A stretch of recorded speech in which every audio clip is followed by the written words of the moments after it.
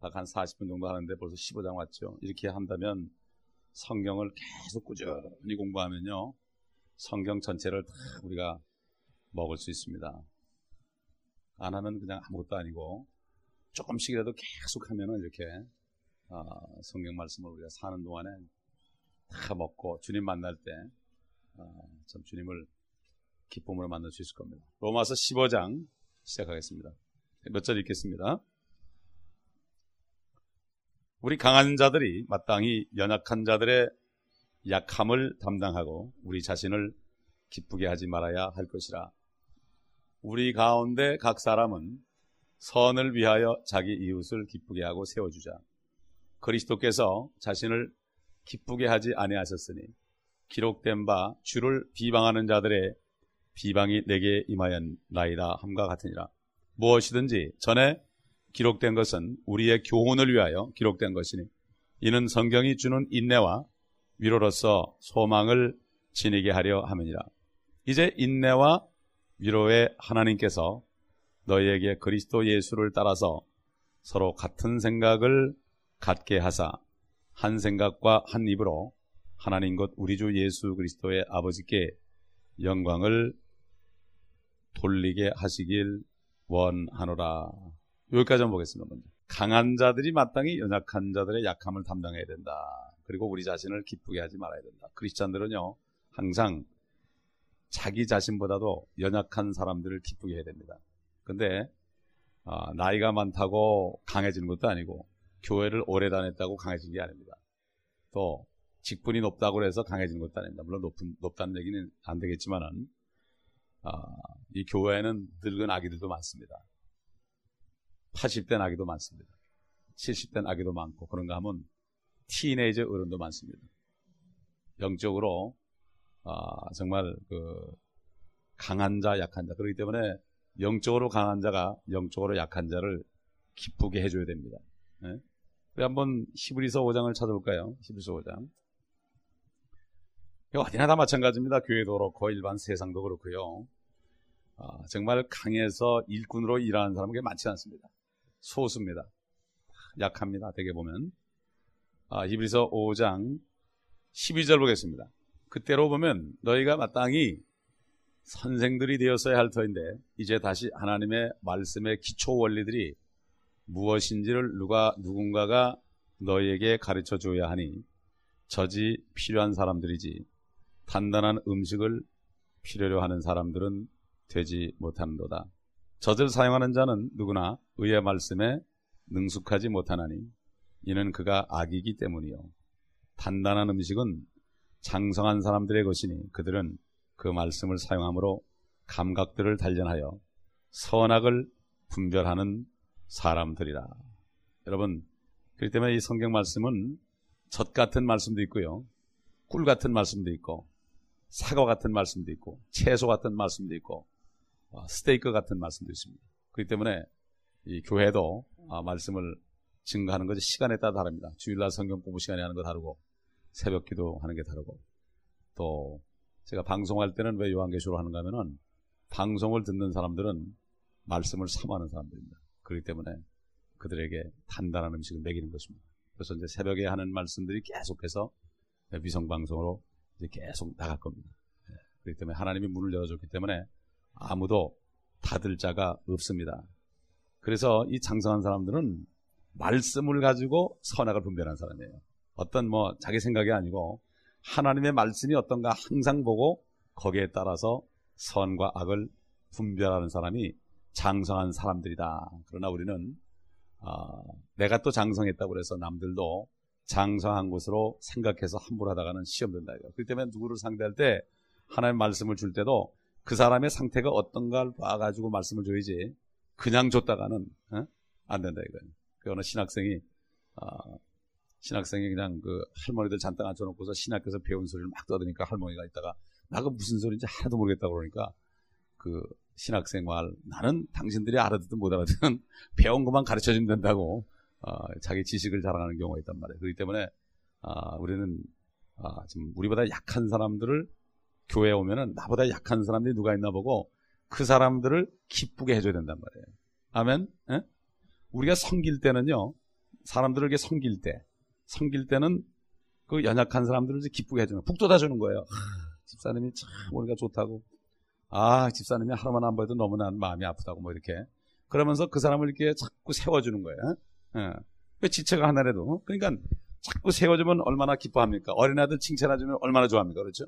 그러니까 이 섬길 때는 자신을 기쁘게 하지 말아야 됩니다. 바로 이웃을, 약한 자들을 우리가 교회에서 기쁘게 해야 된다. 그런데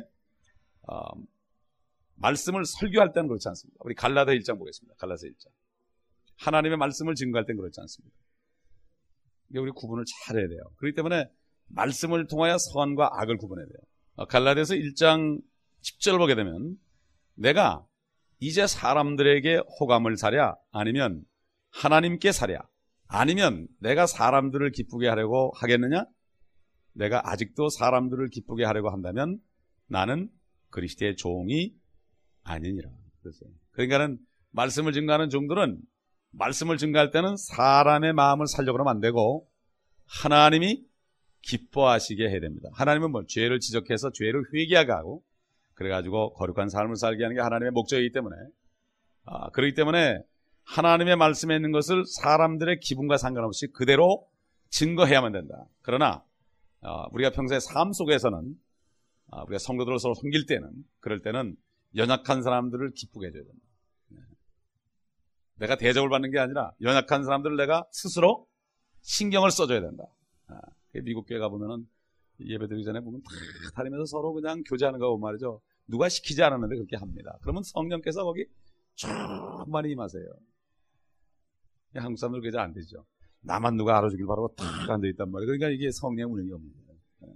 내가 남을 막 섬기려고 돌아다니는데 성령께서 같이 돌아다니거든요. 그래가지고 성령 충만하면서 찬송이 나올 때 그냥 가장 충만하게 올라가는 거예요.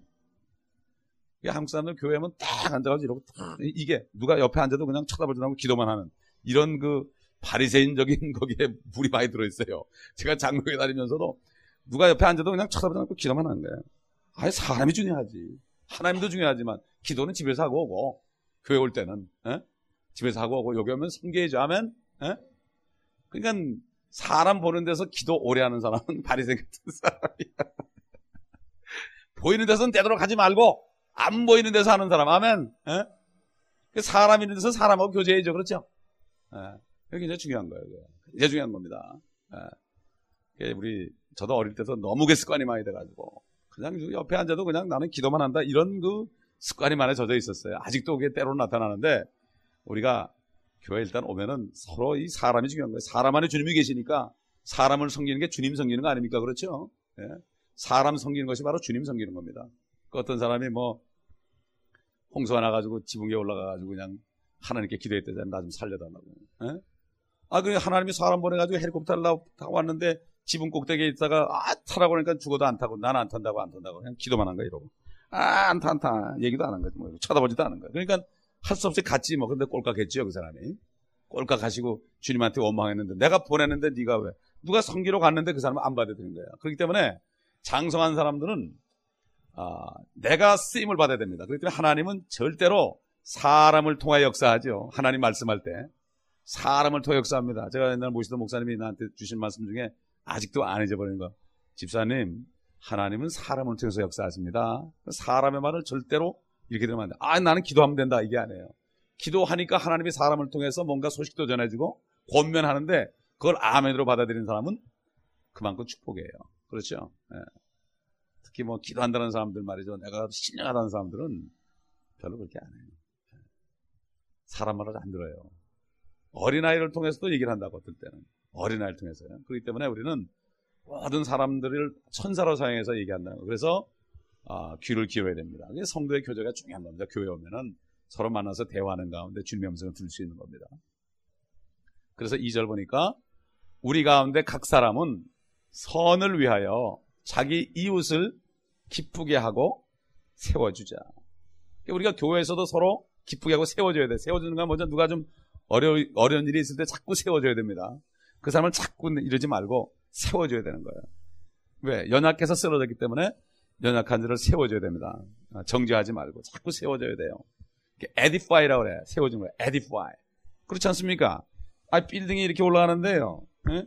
이게 기초가 있고 빌딩이 이렇게 벽돌이 올라가는데, 벽돌이 이렇게 올라간단 말이에요. 이렇게 올라가는데, 나는 괜찮아. 나는 아주 잘생긴 벽돌이에요. 나는 잘생긴 벽돌인데, 옆에 있는 게 좀 삐뚤하단 말이야. 나는 왜 삐뚤하냐? 그러고 있으면 나도 쓰러지는 거예요, 여기서. 삐뚤하니까 나도 우르르 무르는데 같이 쓰러지는 건데, 이거를 잘 세워줘야죠. 그렇죠? 이 사람이 쓰러지면 나도 쓰러지거든요. 나만 괜찮으면 된다, 이게 아니라, 세워주자는 게 뭐야? 삐뚤어진 거를 바로 세워줌으로, 나도 좋고, 그도 좋고, 주님도 좋고, 그런 거예요. 그러니까 보면, 어린 크리스찬들은, 나만 괜찮으면 남은 상관 안 해. 그러나 장성된 크리스찬들은, 나보다도 다른 사람을 세워줍니다. 그럼 어떻게? 또 나는 다른 사람이 또 나를 세워주는 거예요. 이게 바로 교회입니다. 이게 참된 그리스도의 몸된 교회입니다. 이렇게 몸된 교회가 되는데 시간이 하루 이틀 걸리는 게 아니에요. 여러분, 하나님이 제자들을 3년 반 동안을 밤낮으로 가르쳤는데도 그들은 주님이 십자가에 달릴 때 딴소리 했어요. 네가 높으냐 내가 높으냐 그랬어요. 예? 또 요한과 야고보의 어머니는 또 치맛바람을 일으켜가지고 주님이 나중에 영광 받을 때 하나들은 영의정, 하나는 우의정 이렇게 앉혀달라고 그렇게 부탁할 정도로 한국 사람과 좀 비슷해요. 유대인들이 치맛바람이 있더라고 옛날부터. 근데 하여튼 우리는 자기 이웃을 기쁘게 하고 세워줘야 됩니다. 우리 한번 에베소 5장 보겠습니다. 에베소가 바로 교회에 대한 메시지인데요. 에베소 5장. 그래서 우리가 그렇게 되면은 하나님이 이 교회에 사람을 보내주십니다. 아멘. 사람을 보내준다고요. 성경대로 해야 돼요, 우리가 준비가 잘 될 때 주님께서 사람을 보내줍니다. 에베소서 5장, 4장 같아, 4장. 4장 12절 보면요. 이는 성도들을 온전케 하여 섬기는 일을 하게 하고 그리스도의 몸을 세우게 하며 그랬죠. 몸을 세운다는 게 edify. 바로 잡아주는 거죠.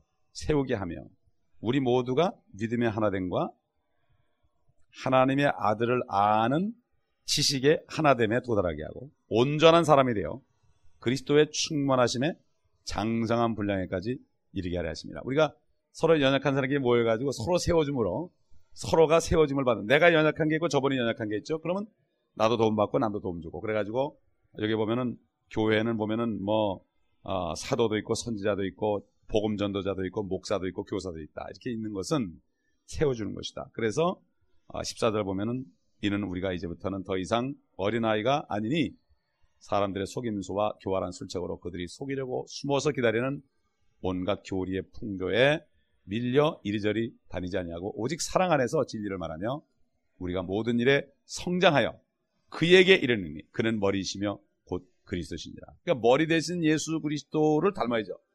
머리가 예수 그리스도니까 우리는 예수 그리스도의 몸이니까 머리 대신 예수 그리스도의 성품을 닮아가야만 머리와 몸이 온전한 거죠. 이 땅에 사는 동안에 우리가 교회 생활을 통해서 그리스도의 장성한 분량까지 가야 됩니다. 그래서 우리가 모이는 거예요. 그 목적이에요. 그 목적으로. 그 목적으로 모이는 거예요. 그렇기 때문에 이거를 잘 알아서 소수 인원이 있을 때부터 이걸 깨닫고 이 말씀대로 하면은 내가 세워지고 남이 세워질 때 주님이 세워진다. 예. 주님이 영광 받는 거죠. 다시 본문 들어가겠습니다. 3절에 보니까 그리스도께서 자신을 기쁘게 하지 아니하셨으니 기록된 바 주를 비방하는 자들의 비방이 내게 임하였나이다 함과 같으니라. 이게 시편 69편에 있는 말씀이에요. 시편 69편 19편. 그러니까 하나님을 비방하는 자들의 비방이 예수님께 임했다. 그 다음에 그리고 4절 보면 무엇이든지 전에 기록된 게 뭐죠? 그 당시에 전에 기록된 건 구약성경입니다. 구약성경. 전에 기록된 것은 왜냐하면 사도 바울 때까지만 해도 구약밖에 없었죠. 그러니까 구약성경이에요. 우리의 교훈을 위하여 기록된 것이니 이는 성경이 주는 인내와 위로로서 소망을 지니게 하려 함이니라. 소망을 지니게 하려 함이니라. 그러니까는 예를 들어서 인내가 누구예요? 인내. 욥 같은 사람, 또 다윗 같은 사람 인내했죠. 그러나 나중에 위로받았죠. 그렇죠? 다윗 같은 사람도 참 사망의 음침한 골짜기를 다닐지라도 내가 두려워하지 않을 것은 주께서 나와 함께 하십니다. 원수의 목전에서 내게 밥상을 베푸시고 내 머리에 기름을 부으셨다고 그랬죠. 내 잔이 넘친다고 그랬죠. 인내했을 때 어떤 위로가 왔다. 욥도 인내했을 때 갑절로 축복을 받았다. 이렇게 결국 우리가 어렵고 힘들 때 인내함으로 소망을 지니게 하나님이라. 그렇기 때문에 지금 이 시편, 사도 바울은 시편을 인용을 많이 하는데요. 시편의 말씀을 많이 읽는 사람들, 이런 사람들 벌써 장사한 거예요. 왜? 시편을 읽게 되는 이유, 욥기를 읽게 되는 이유, 예레미야서를 읽게 되는 이유는 이미 주님 때문에 고난을 받기 때문에 인내할 때 그 말씀을 통해서 위로를 받습니다. 저는 어려울 때마다 시편을 읽고 매일 아침 시편 읽고 어려울 때는 욥기를 1장부터 마지막 장에서 다 읽고 옛날에 한참 어려울 때는 예레미야서를 그냥 혼자 어디 가가지고 1장부터 52장까지 다 읽고 그 고난당하는 선지자들의 모습, 이사야서 같은 거. 그 시편을 여러분 많이 읽으세요. 시편이 얼마나 위로가 되는지 모릅니다. 저는 시편을 어떻게 읽는가 하면은 오늘이 30일이면 말이죠. 30장 읽고 플러스 30하면 60장.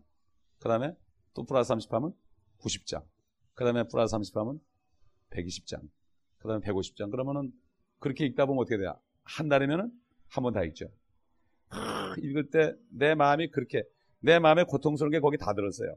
그리고 위로가 막 나요. 너무 감사한 거예요. 그렇기 때문에 시편을 여러분 많이 사용하시기를 바랍니다. 그렇기 때문에 구약 성경은 우리를 위해서 인내와 위로로서 소망을 지니게 합니다. 물론 구약이라는 것은 우리하고 교리적으로는 여러분 교리라는 거 교리적으로는 우리 게 아니라 이건 유대인이죠. 유대인에게 준 메시지죠. 그러나 우리에게 영적으로 우리에게도 유대인이나 이방인이나 할 것 없이 영적으로 누구나 다 교훈을 받을 수가 있습니다. 그렇기 때문에 구약 성경이 우리에게 교리적은 아니죠. 다시 얘기해서 우리가 죄를 질 때 짐승을 잡아갈 필요는 없죠. 교리적으로 우리가 거기 순종할 필요는 없지만 그 말씀 속에 있는 영적인 교훈을 우리가 받아야 된다. 전에 기록된 것은 무엇이든지 그렇으니까 구약 성경 전체가 교훈이죠. 우리가 창세기를 아침에 하는데 그 교훈이 많이 나오거든요. 그 안에서 교훈이 많이 나옵니다. 예를 들어서 아브라함은 하나님이 말씀할 때까지는 꼼짝 안 하고 어려운 가운데서도 꼼짝 안 하고 있어요. 그냥 꼼짝 안 하고 있어요. 그러다 말씀이 탁 떨어지면은 그걸 믿고 행하는. 그러나 롯이라는 사람은 어린아이는 이렇게 맨날 보기 눈을 들어 자꾸 본 거야. 어디 좀 편한 데가 좀 없나. 어디 내 욕구를 채워줄 데가 없나.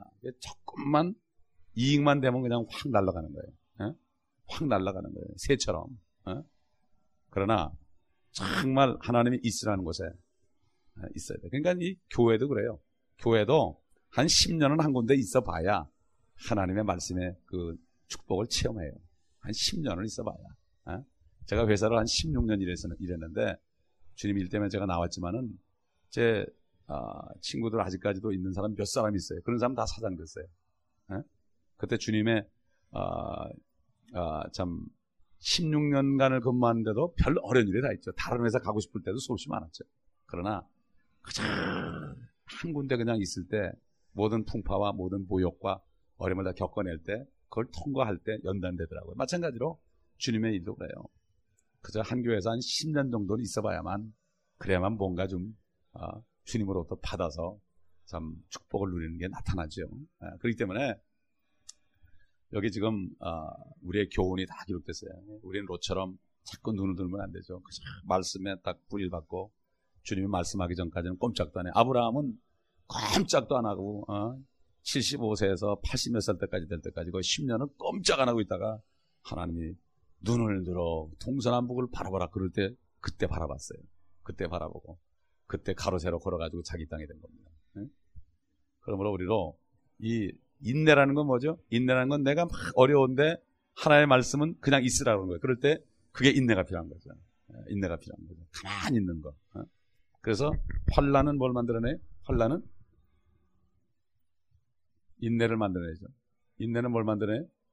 연단은 뭘 만들어내요? 소망은, 참 소망은. 근데 환난이 없으면 소망이 없다는 얘기죠.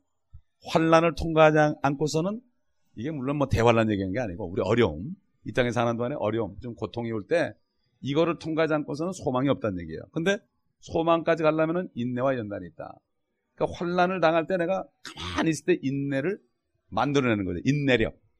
인내력을 많이 만들어내는, 인내하다 보면 뭐가 나와요? 연단이라는 게 영어로 experience거든요. experience. 하나님 말씀이 범사에 감사하고 있으라고 하는데 가만히 있으니까 진짜 그렇게 되는구나. 이 경험을 하는 거예요. 연단이라는 게. 인격이 경험하는 거. 하나님의 말씀이 진짜라는 걸 경험하는 게 연단이에요. 그러니까 연단 받은 사람들은 하나님의 말씀에 순종하죠. 아까도 강한 사람들은 하나님의 말씀을 통하여 선악을 분별하는 사람이다. 무엇이 옳고 그른지 하나님의 말씀을 통해서 분별하는 사람이지, 연약한 사람들은, 어린아이들은 자기 생각으로, 자기 감각으로 이렇게 생각하죠. 그러나 하나님의 사람들은 인내를 통해서, 연단 통해서 하나님의 말씀을 경험한 사람들은 무슨 일이 있어도 하나님의 말씀에 있다. 모든 게 합력하여 선을 이룬다. 제가 처음 믿었을 때 주님이 저에게 강하게 준 것은 범사에 감사하라. 그 이유는 모든 일이 합력하여 선을 이루는 것이다. 제가 제일 처음에 한국 자주 갔다 왔다 할 때 공항에 이렇게 있으면요, 아직 이민국 통과할 때 막 줄이 길고 그런 게 그렇게 짜증이 났어요. 그런데 감사하니까 기쁨이 이렇게 오더라고요. 감사하니까. 그거부터 시작했어. 그거부터. 그러니까는 어떤 일이 있어도 감사할 수 있는 그게 되더라고요. 어떤 일이 있어도 감사할 수 있는 일이 되더라고요. 그렇기 때문에 우리는 이걸 다 거쳐야 돼요. 혼란이 없이, 어려움이 없으면 소망이 있을 수 없다. 근데 대개 보면 이거 없이 이것 없이 그냥 소망만 갖기만 해요. 이게 요즘에 패스트푸드 시대입니다. 햄버거 맥도날드 시대라고요. 빨리빨리 뭐가 되길 원하는 거예요. 그러니까 내 생각대로 빨리빨리 되길 원하는, 그러나 인내하고 받은 것이 진짜로 오래갑니다. 그래서 우리 5절을 보게 되면은, 이제 인내와 위로의 하나님께서 너에게 그리스도 예수를 따라서 서로 같은 생각을 갖게 하사 한 생각과 한 입으로 하나님 곧 우리 주 예수 그리스도의 아버지께 영광을 돌리게 하시길 원하노라.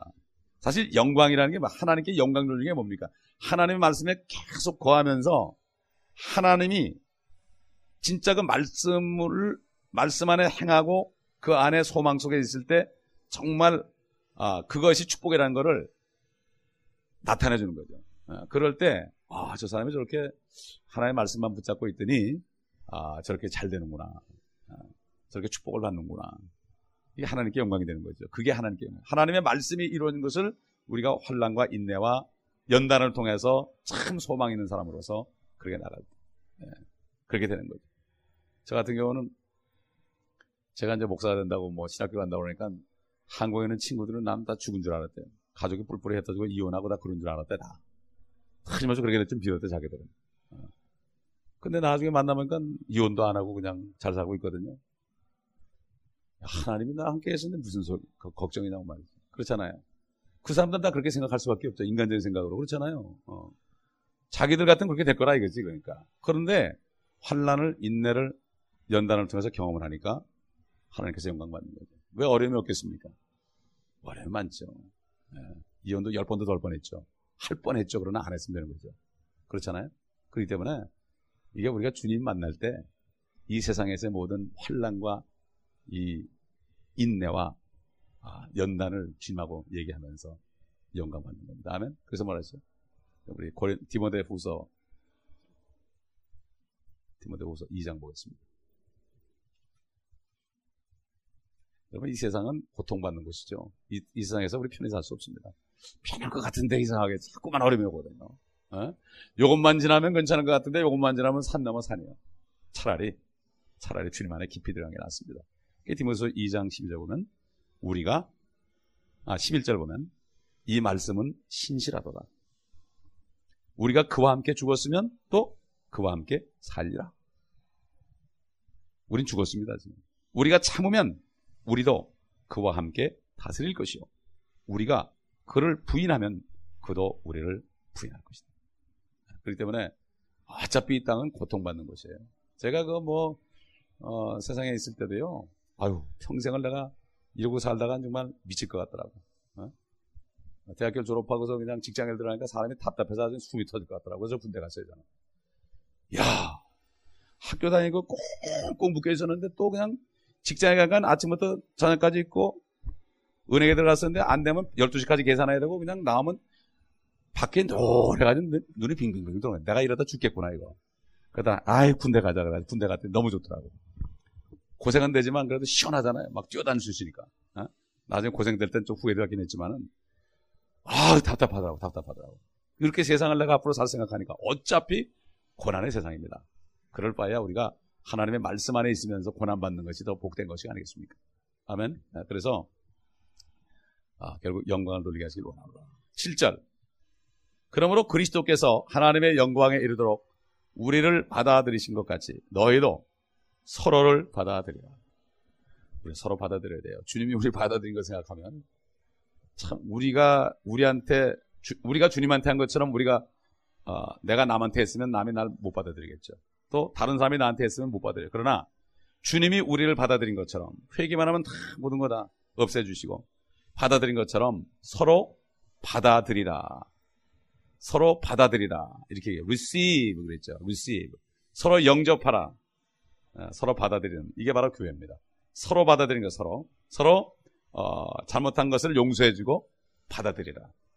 결국 우리는 용서의 도입니다. 이 기독교는 용서의 도예요. 용서가 없으면 우리가 용서를 받았으니까 용서해야 되는 거예요. 빚진 자. 빚진 자가 뭡니까? 빚진 자. 빚진 자. 사도 바울은 살인자였죠? 간접적으로 많이 죽였습니다, 사람들을. 예수 믿는 사람 막 잡아 죽였으니까. 빚진 자라고요. 근데 어느 아침에 완전히 그 빚을 탕감해줬답니다. 그러니까는 이 사람은 야만인에게도 지식인에게도 모든 사람들에게 빚진 자라는 게 뭐죠? 빚이라는 건 우리가 주님이 가르친 기도에 보면은 우리가 남의 빚을 탕감해 준 것처럼 이게 데트가 나와요. 데트. 빚이나 빚. 결국 죄라는 게 빚입니다. 하나님께. 우리가 죄값을 다 치러야 되거든요. 죄값을 사망으로 치러야 되는데 탕감해 주고 생명을 줬습니다. 그러니까 우리는 빚진 자죠. 하나님 앞에.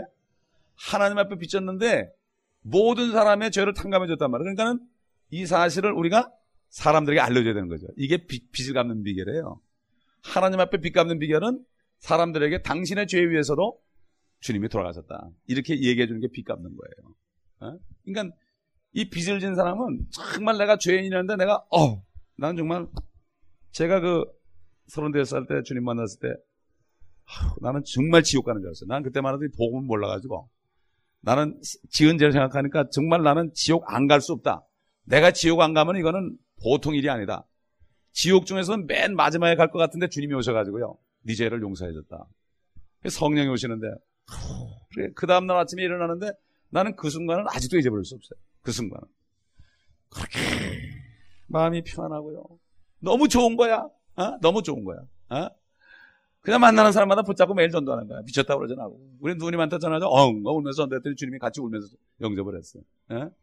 빚진 거야, 빚진 거. 빚을 진 사람이 탕감 받았을 때 이게 나오는 거예요.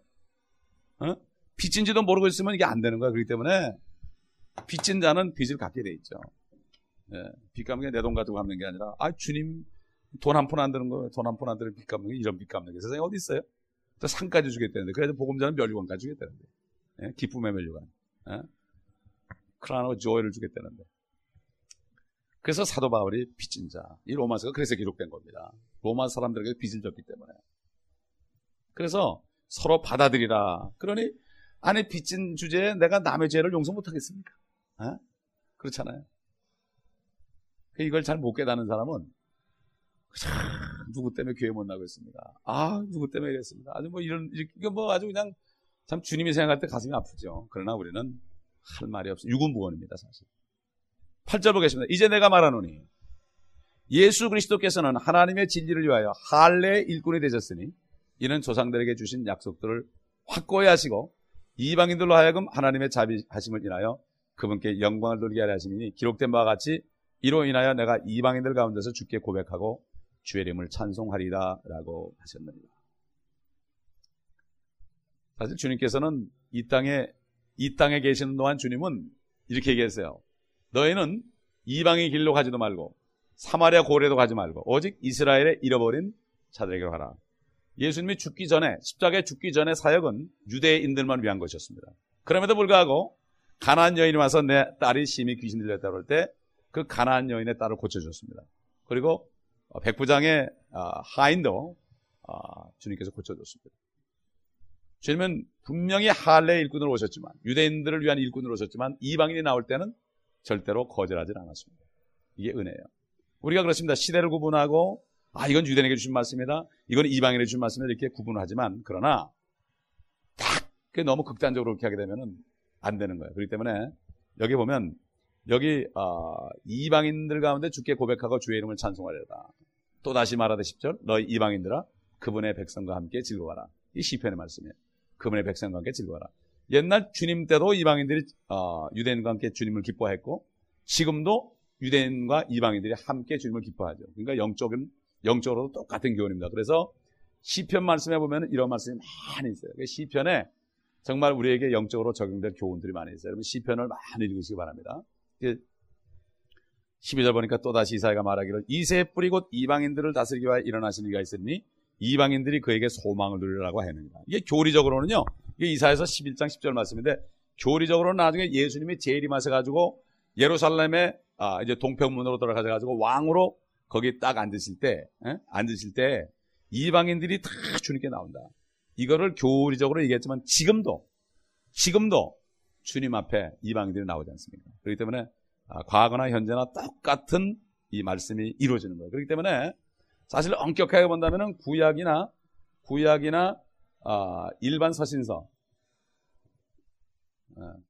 일반 서신서라는 거는 사도 바울의 서신을 제외한 일반 서신서들은 대개 유대인에게 교리적으로 준 거죠.